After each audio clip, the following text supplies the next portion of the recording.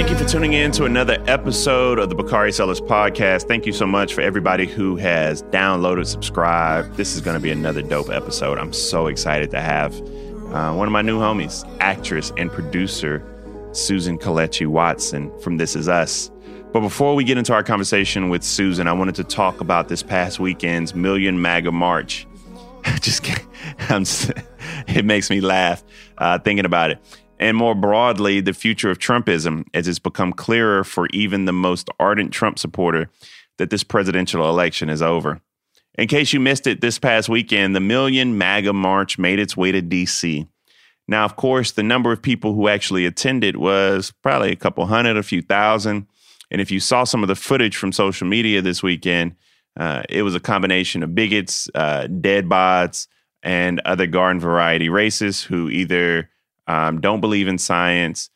They were maskless, faceless. Those were definitely indication, and they definitely don't believe in math. That they still believe that Donald Trump won. The only good news that I can take from this past weekend is that if there's a race war, and these are the people we're fighting against, we're probably going to win. All jokes aside, the Proud Boys and the MAGAs were never my concern.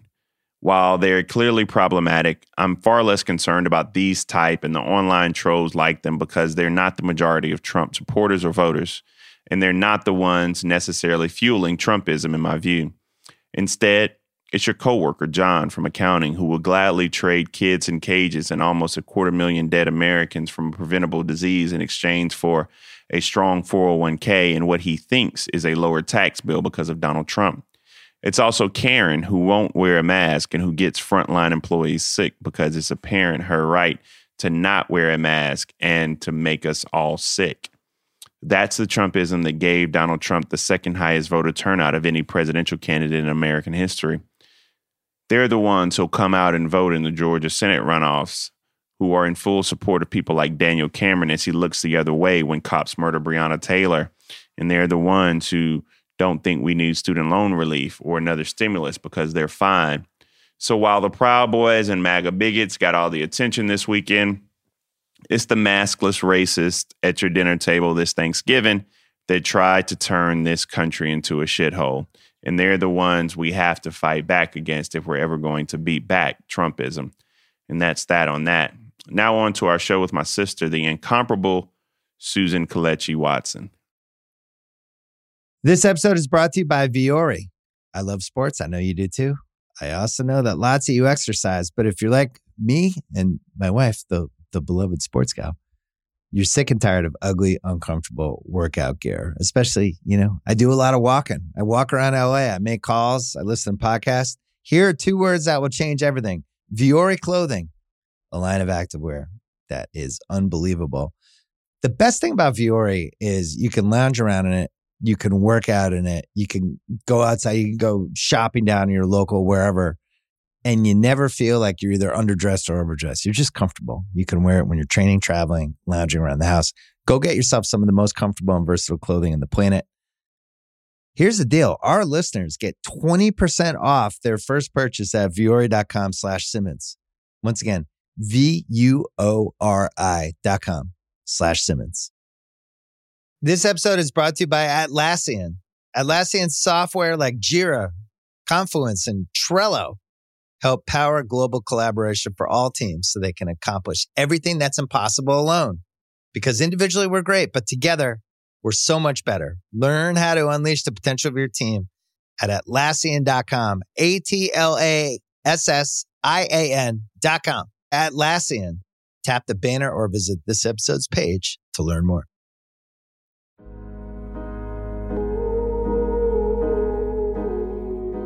So today on the Bakari Sellers Podcast, I have a special guest who I want to welcome, Susan Kelechi Watson, as my daughter falls right there, right on cue. How is that? So tell me what's going on. How does it feel today? What's going on in your world? What's going on the West Coast? It feels good today. I had a great weekend. I celebrated, our election and real happy for Biden and Harris to have won. The ticket is in. And so I was with friends and, it feels, today's a new day. It's like a little weight off our chest. With all my guests, I start the show by giving them the opportunity to walk through the arc of their career. Because I think it's important that our listeners understand the years when you weren't quite a household name so that they can appreciate what they're seeing from you now. So walk me through the arc of your career from Howard University to what I think was your first TV role as Paula in the show Hack to your role now as Beth Pearson on This Is Us. What? We research, we do a little, we go back and... I'll dig in the crates. Wow. You know what? It's funny that you say that because that was actually, to this day, probably one of the favorite things I've ever played because I got to play like I was strung out on drugs, you know? And I know for a lot of people, it's like, oh, Black woman strung out on drugs. But it wasn't that for me. It was so against type and what people see me as that I get to play a character. And so I love playing like characters that are very far from me. So Paula actually is, you know, holds a space in my heart. And again, yeah, and it was like one of the first things I had ever done on television. So, you know, it was that. And I remember my grandmother calling me after she saw it. And she was talking, what was she saying? She quoted one of my lines, but she was saying it like a crackhead. Like you could almost scratching her arm, you know what I mean? And I was like, Grandma was proud. I had one scene, but she was so proud of that and God rest her soul. And so it was one of those moments that I won't forget in my career. So you can't even discount like the smaller roles because sometimes they just mean so much. They give you a chance to do things that you have fun doing, you know, just kind of spreading your wings. But after Howard, I graduated from fine arts at Howard and I went to NYU grad school. And when I got out of NYU, I thought like Spike Lee was going to call me and we were about to do the right thing, part 3, whatever it was. And it was about to be on and popping, but it wasn't that. I learned that it was really a lot of work and a lot of like staying in it and a lot of continuing to learn and continuing to practice, but also like, to be honest, not getting thrown off my path because things weren't happening. So there was just a lot of like hanging in there to this, you know what I mean? Like, it's almost like you stay around long enough, something's bound to happen. But there was a lot of that in it for me. And so I had this thing where I was like, I was not going to get a regular 9-to-5 job, not because there's anything at all wrong with that, but I wanted to maintain such a keen focus that it was going to be, I do this or bust kind of situation. And so I did that for years and I scraped by. And when I say scraped, I mean scraped by. Were you in New York or LA? Where were you? I was in New York. I'm a like real New Yorker at heart. And I stayed in New York for a lot of it because I also did theater. And like when you're in New York, you can like still do theater, film, and television at that time. So this is the 2000s. So there wasn't as much TV in New York as there was in LA. And that was just about to change. And so, you know, when I could, I would float out to LA, you know, if I could afford that ticket and do a pilot season or 2. But I was mostly in New York at the time, just because it still gave me an opportunity to like spread my wings and still act, even if it was just a workshop, if it was just a reading, like anything that I could do to be able to do it and stay in it. And then I started to get actually more and more roles on television. And so theater, I don't know what happened to theater. I love theater so much. They don't be trying to hire me for theater. But that's all right, one day. But I did do Broadway. I did off Broadway. And I just ended up doing a lot more television. And I started getting recurring roles. Like one of my first recurring roles was on Third Watch. Oh, yeah. I did all the Law and Orders, of course. That's the New York staple. And thank God for them. I did, I got on Louis after a while. And the list is long because there's so many different like guest stars and things like that you end up doing. But anyway, fast forward to getting This Is Us. And that was in 2016. And since then I've done film. I've, started to branch out into producing, of course, which is a big passion of mine. And something that I've always wanted to do. That was always sort of a part of it as well. I think people think, acting and that's sort of like the box that I'm in. But for me, there was always this eye toward creating content. and creating opportunities for other people who are supremely talented, but don't often get the opportunity because, you remember the days when you felt like that was you. You felt like I've trained for this, I've worked hard for this, and I don't have the opportunity. So I appreciate the fact that now I can be a part of the system that gives people those opportunities. If you're the first one through the door, just don't be the last. I appreciate that. I'm a Morehouse man, and okay. Howard is having the absolute best year ever. So I'm going to let you get that HU thing off your chest. I understand you can take y'all are rocking. I heard Howard's homecoming has moved to January. They also call it inauguration. Y'all are going to be showing out. I know. It's going to be it's going to be crazy. But I want to talk about Howard's Division of Fine Arts because I don't think people outside of maybe the arts community understand just how many iconic figures have come from that department. Mm-hmm. It's you, Chadwick Boseman, Ozzie Davis, Felicia Rashad, Debbie Allen, Anthony Anderson, Taraji. Talk about Howard and how Howard has shaped your approach to your craft, especially give some flowers to Howard's Fine Arts program because it's truly a phenomenal program. Yeah. Wendy Raquel Robinson, Camilla Forbes. There's so many names. You got to give it its flowers. Here's the thing about Howard. Young, scrappy, and hungry. Is that what they said in Hamilton? Yes. Like that's that department.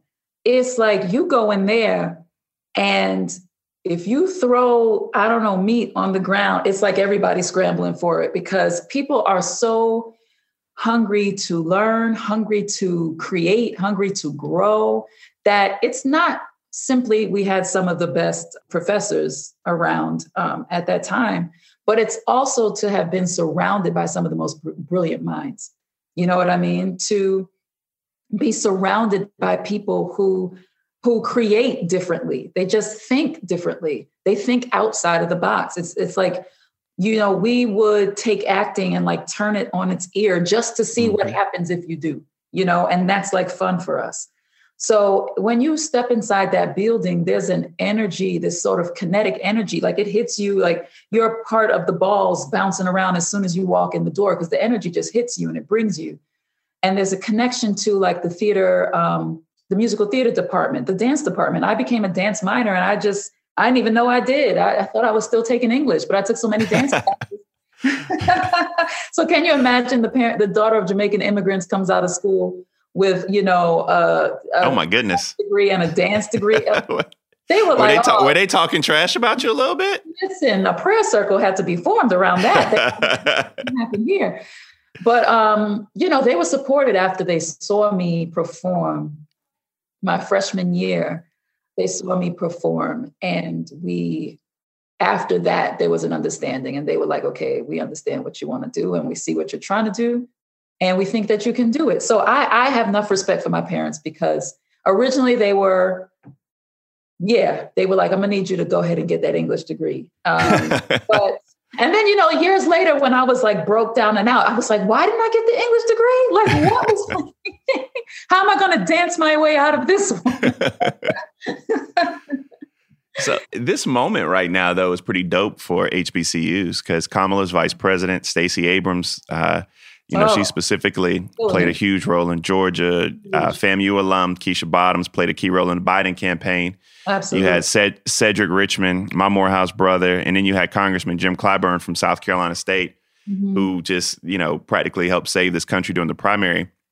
We're seeing a real renaissance in the interest in our schools. Talk about the pride you're feeling and that so many of us are feeling right now in this moment when we see the graduates from our institutions stepping up in a moment like this, even in Hollywood, stepping up into a moment like this. Yeah, I think for us, and tell me if it's the same for you, when you're in it and when you're a part of those institutions, you have a feeling that it's going to leave an imprint, just because of... You're built for this.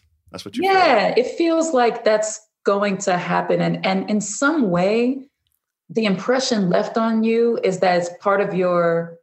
If you so choose, it can be part of your responsibility. If you so choose, if you want to pick up that mantle, you can be somebody who leaves a footprint here. And that's a very important thing that happens for a young Black person in a Black institution, because in the world, that is not so heavily imprinted on your spirit in normal circumstances. So when people kind of imprint that and say, look, you absolutely can. And it changes the tide of things and it changes the atmosphere of things. You start to not only believe it, but you see it in the people around you. So you know it's possible, and you see it in the people who came before you. So now to see Kamala Harris in the White House, to see Keisha Lance Bottoms, to see, Stacey Abrams, yourself, all these people out there moving the needle in the right direction, you know what I mean, makes me incredibly proud. I hope you all feel it. I hope that, I'm pretty sure Kamala feels it right now, that we are all incredibly proud of the path that she took, and that she still acknowledges, acknowledges the path that she took. And all of us out there that are doing it acknowledge the HBCU that they came from, and acknowledge the imprint that left on them, which is so important. You know what I mean? And now I feel like the next generations coming up are looking at that as very, very viable options, that it's not it's sort of, I could always go to a Black school. It's a fallback. It's a fallback. If I don't get into state school X, I can always go to the Black school. Yeah. No, they don't know the incredible education you get at these schools, and what you really learn, the true history that you learn, and the professors that you have that have been there and done that. We've had professors that walked it out, that left their mark on, one of my professors who was there and also left an imprint on the school for a very long time was Al Freeman Jr., and he was a great actor, and he did Amiri Baraka's work, and he did outstanding things with the, for theater in off Broadway and in New York at a time where, that was when Black men were kind of breaking into that. So you had people who were at the forefront of these things, and they were the ones that were teaching and giving, their expertise. You were just in good hands. But even above and beyond that, I'm sure what people remember are the people who they were surrounded by when they were there, because that's part of the beautiful gift of it, is that you're kind of surrounded by genius. And you still bump into it in your professional career, even in Hollywood right now, because there's so many of you all who are doing great work.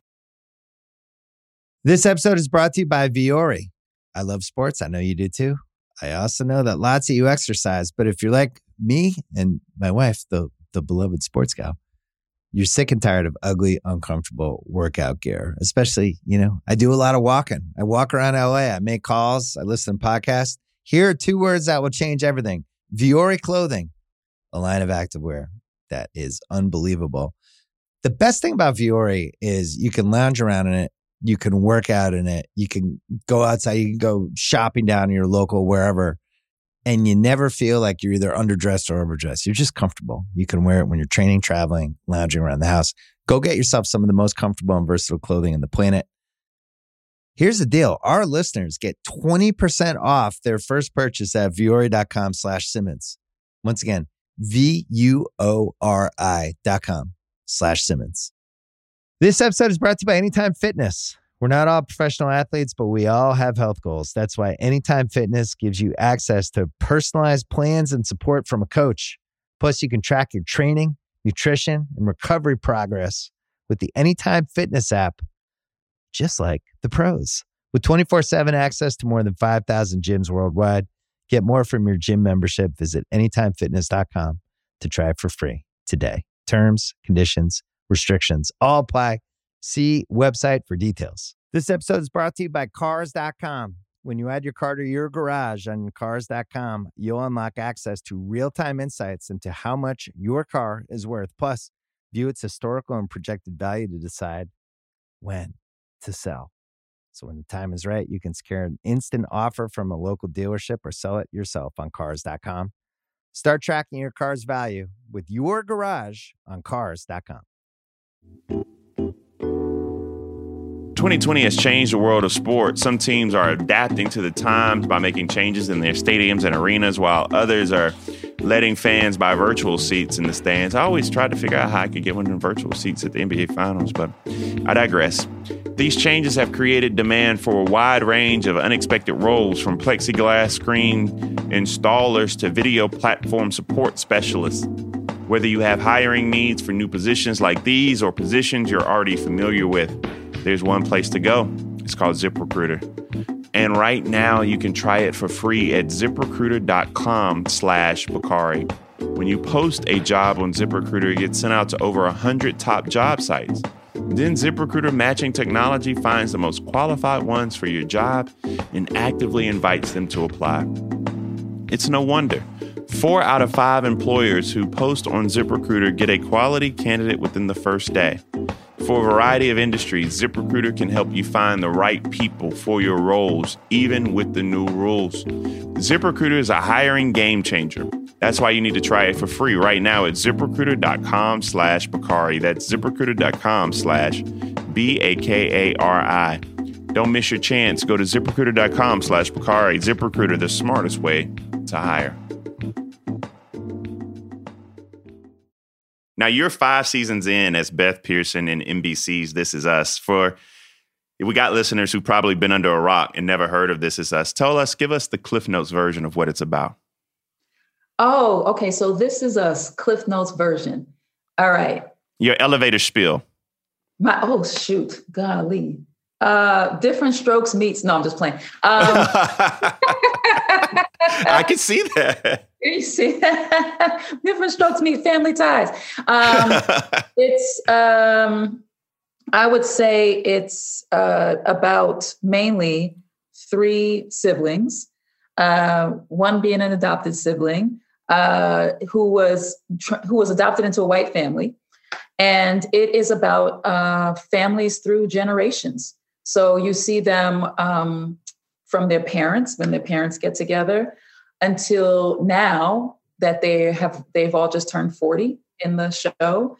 And basically you see their journey as a family.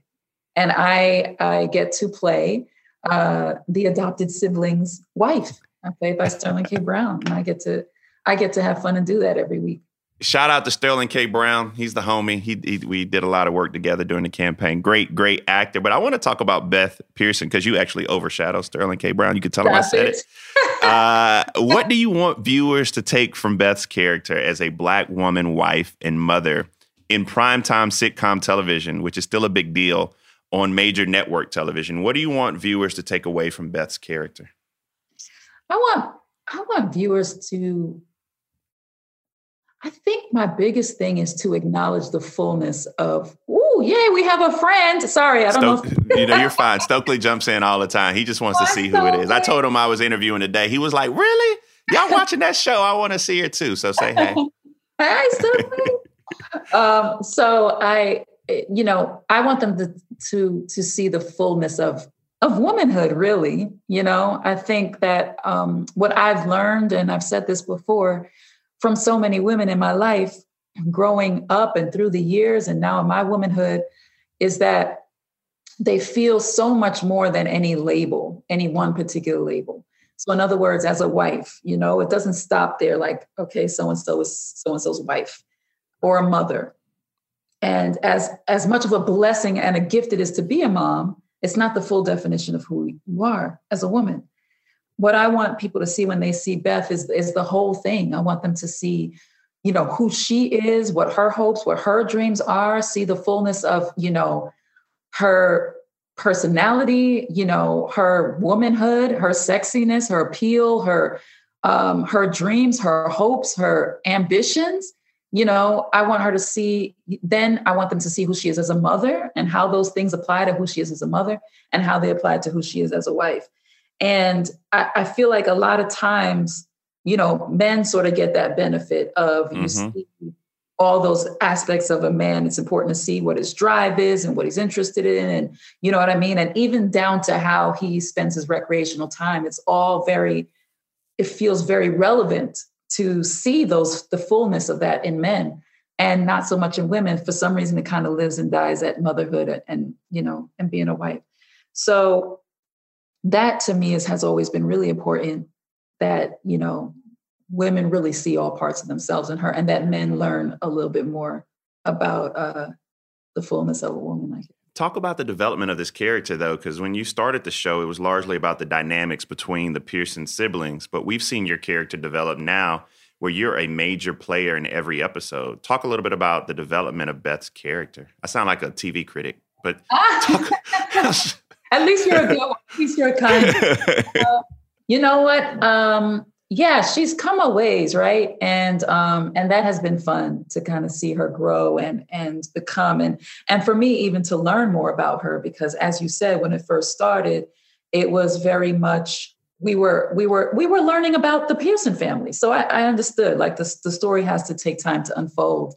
And, thankfully we've been able to stick around enough that we get a chance to learn about Beth. And so slowly by slowly, I think it's happened with discussions with me and the writers. I think it's happened with the writers. I think it's happened as they listen to sort of the feedback of what people feel about the show and what people desire to see. I think there's very different ways that the feedback has sort of come around to how we continue to see Beth and how her journey plays out. But there's so many young, our age, millennial women that see, I was having lunch with one of my good friends. She's a lawyer in Columbia, Megan Walker. And I told her that I was interviewing you on the show, and her eyes lit up. She was like, the character is so dope. The way she plays it is so dope. Do you feel that sense of responsibility? I mean, I know you do as someone who takes your craft that seriously, but this character in particular speaks to so many women of color and so many women our age, professional women. Right.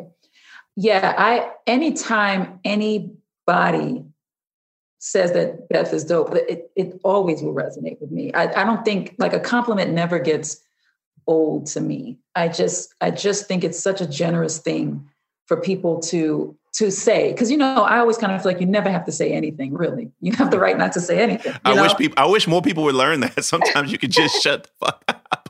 Everybody doesn't have to talk. But right. Yes, you're right. Yeah, you don't have to say, anything. But, when people do see her and identify her and feel that way about her, I take it in. And then also when I get on stage, I turn it off, because it's not, in sort of order to maintain her, there has to be just a certain amount of purity that kind of disconnects from an audience watching her. You know what I'm saying? So can I ask you a craft question? This may be a silly question, but do you walk around the house sometimes and turn into Beth? Or do you ever catch yourself turning into your role, like you chatting with somebody and they like, do you evolve into that person when you're not at work? No, I don't think so. I don't ever catch it. Sometimes I catch Beth turning into me. I'll tell you that. Oh, okay. Sometimes when I'm on set, it's particularly when I do like the comedy bits, because I love comedy. And so like I come from a very like comedic family. Like everybody's really funny. Everybody knows how to land a joke. Everybody knows how to tell a story, and so there's times when there is the comedic aspect of Beth that I will go, that I'll get a little more Sue. You know what I mean? I got you. And, but as far as like Beth, we kind of are different people, she and I love her so much. You know what I'm saying? But this has gone down a kind of weird path where we're talking. I love her so much, but we're different. You know what I mean? We are different. That's fair. Let me ask this. Now, 2020 has been a banner year for you, but there was also a significant loss for us all, particularly you and the Howard family around my South Carolina brethren, Chadwick Boseman. What did he mean to you? And talk about Chadwick, the friend, not what we see on TV, but Chadwick, the friend, and your relationship with him. Ooh, okay. Well, let me try to get through this without breaking down. Because I'll be crying with you. So just. Chad was my brother. Chad was literally like my brother. He's a brother to me. And just very, very special to me. Well, he meant so much to so many of us. And I just know that when we lost him, it felt like we lost a piece of us. And so my condolences go out to you and everyone in that network of friends and family. The last thing I want to do before I get out of here, I want to talk to you about this new project, which is, I saw the minute and a half trailer Between the World and Me that you're executive producing. What is it? And why did you decide to do this project? And how did it come about? And I've been in Hollywood before, knocking on doors and been turned away. How did you get people to say yes? Did you say, this is Beth coming to your door? How did you get people to say yes to this? We said, this is Ta-Nehisi's book coming to the door. What is it? Tell people what it is. Because if you have a minute and 10 seconds, go on YouTube and watch the trailer for this thing, and you're going to be, it's going to grab you. Yeah. Ta-Nehisi's book, Between the World and Me, has, really grabbed people's hearts and minds and given people a perspective that many didn't know and many can also agree with. So you have the Black diaspora who can pick that up and, not to make a blanket statement, but I would say for the most part, identify heavily with what he wrote. And then you have people who are outside of that diaspora who now feel like they have a broader understanding of something that they didn't understand. Mm-hmm. And his book did such a good job of appealing to both sides while maintaining like real authenticity with himself and what he was going through as a Black man in these United States. And so what we wanted to do was, especially after Ahmaud Arbery, after Breonna Taylor, after George Floyd, after the so many, but particularly then and in the midst of a pandemic, what we wanted to do was to bring this in a way that everybody could get to it, that everybody would have access to it, and that we could put these words in the mouths of people that can own them in a way that would even give us an even further understanding of it. And it is based off of 2018 staged production that Camila did. Camila Forbes, who's our director and also executive produces on it with me, Ta-Nehisi, and Roger Ross, that she put up at the Apollo and at the Kennedy Center, and that she did in Atlanta as well. And so we took that as the base and kind of ran with it and broadened it and made it something for streaming and made it like a docu-narrative, I guess is what we'll call it. That's make up stuff as we go. That sounds really, really. We know how to make stuff up and make it sound like. What did you personally learn from this project? Oh man, I learned honestly, outside of, how much I love the book and the words and all that, I learned how much I really love being on this side of the creative process. I love the producing and putting things together. I love, that watching it all come together. And even though I was acting in it, there was a lot of times when I wasn't. And I was able to observe, or I was able to, be on set. I was able to work behind the scenes, putting all pieces of the puzzle together along with, we have such a great team, and a team that has so many women and it's so diverse, and there's so many Black people and, people who are getting an opportunity to work on something that's very close to their hearts, that feels like it represents them. So there's just a lot of, real pride that I have in being a part of this project. And Bakari, and that's me. It's a podcast, so they don't know that I'm just pounding my fist. No, you went New York on me. I just thought you had on Tim's and a bubble coat for a minute. Look, I almost clapped them. I do the clap. And I got to work with friends like Camila and Ta-Nehisi. They're my people. So there's no, for me, greater sort of enjoyment of the work than when you get to actually do it with your friends. My last question is this, right? I'm gonna call in a favor for January 20th at the White House, and one of the events. Man, I wish they could show this. I hope they show this in the White House in the theater, right? But my question for you is, let's say that they show this in the White House in the theater, and during this political moment we're in, where specifically Black voters turned out in record numbers to propel Joe Biden and Kamala Harris. If after watching this film, Joe Biden and Kamala Harris are right there. What do you want them to take tangibly from this film? What policy-wise do you want them to take? How do you want to move forward? How do you want people to go out and just become a larger part of or something larger than themselves after watching this film? I would definitely want them to address police brutality towards Black individuals in this country. That has to be first and foremost. We have to address how we are being policed and how policing is going down in our inner cities and elsewhere. How we are being targeted at a disproportionate level, and for reasoning that doesn't even come close to anything that any other culture, I think, besides possibly, we can go into other stuff. But what specifically for the Black culture, I feel that we get targeted at a disproportionate rate for things in a way that it's just extreme. Exactly. It's the number of contacts and how these contacts actually end up more violent and more lethal than other communities and other cultures. Exactly, and that has to be addressed. I mean, it has to be addressed. So I would hope that would be one of the tangibles that would be taken away, and that we would pick up on where we left off this summer. That's not something that is just. Was it a movement or was it a moment is the question that people have to ask themselves. Precisely. Yeah. Well, you were so amazing. I will tell you that me and my EP were talking. Yes, I have an EP for my podcast. We were chatting. Good. And the question was brought up, do you think she's Hollywood yet? Definitely not Hollywood at all. So dope. It's an amazing interview. You're an amazing spirit. I just want to say thank you for coming on the show and giving me a few moments of your time. And I wish you absolutely nothing but the best. This has warmed my spirit immensely. Oh, well, thank you, Vakari. It is so great being here. And you know what? I'll be back.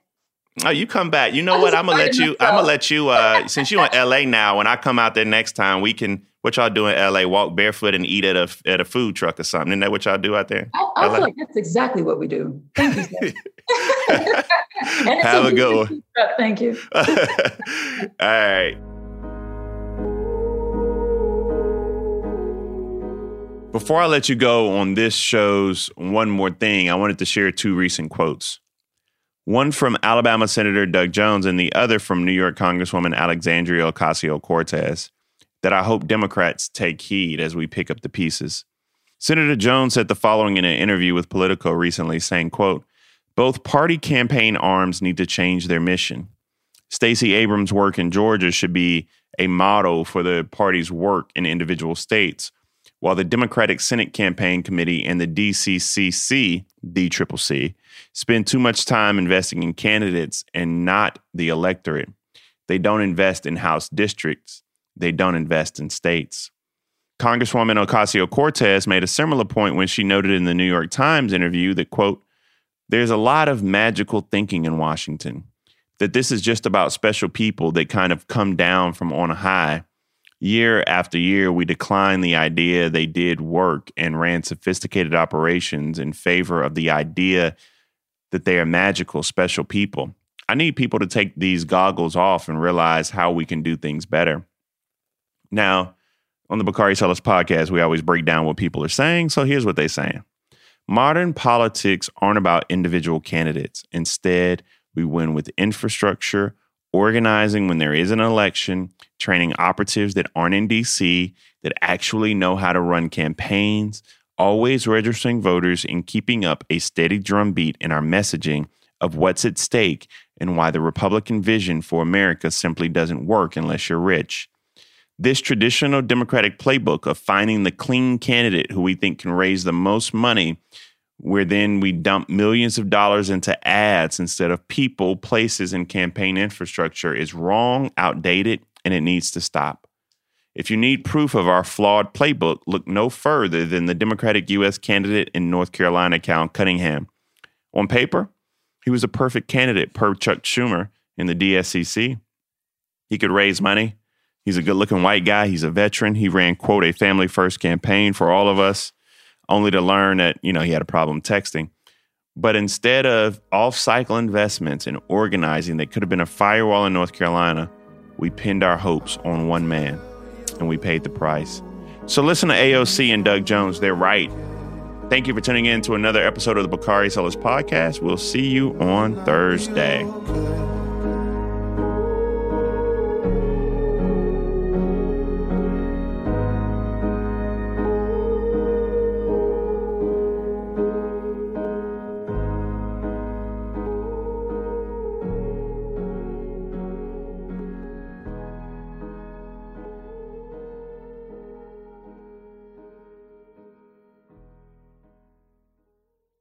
This episode is brought to you by 20th Century Studios' Kingdom of the Planet of the Apes. As a ruthless king builds his empire at the expense of the remaining human race, a young ape will fight for the future of apes and humans alike.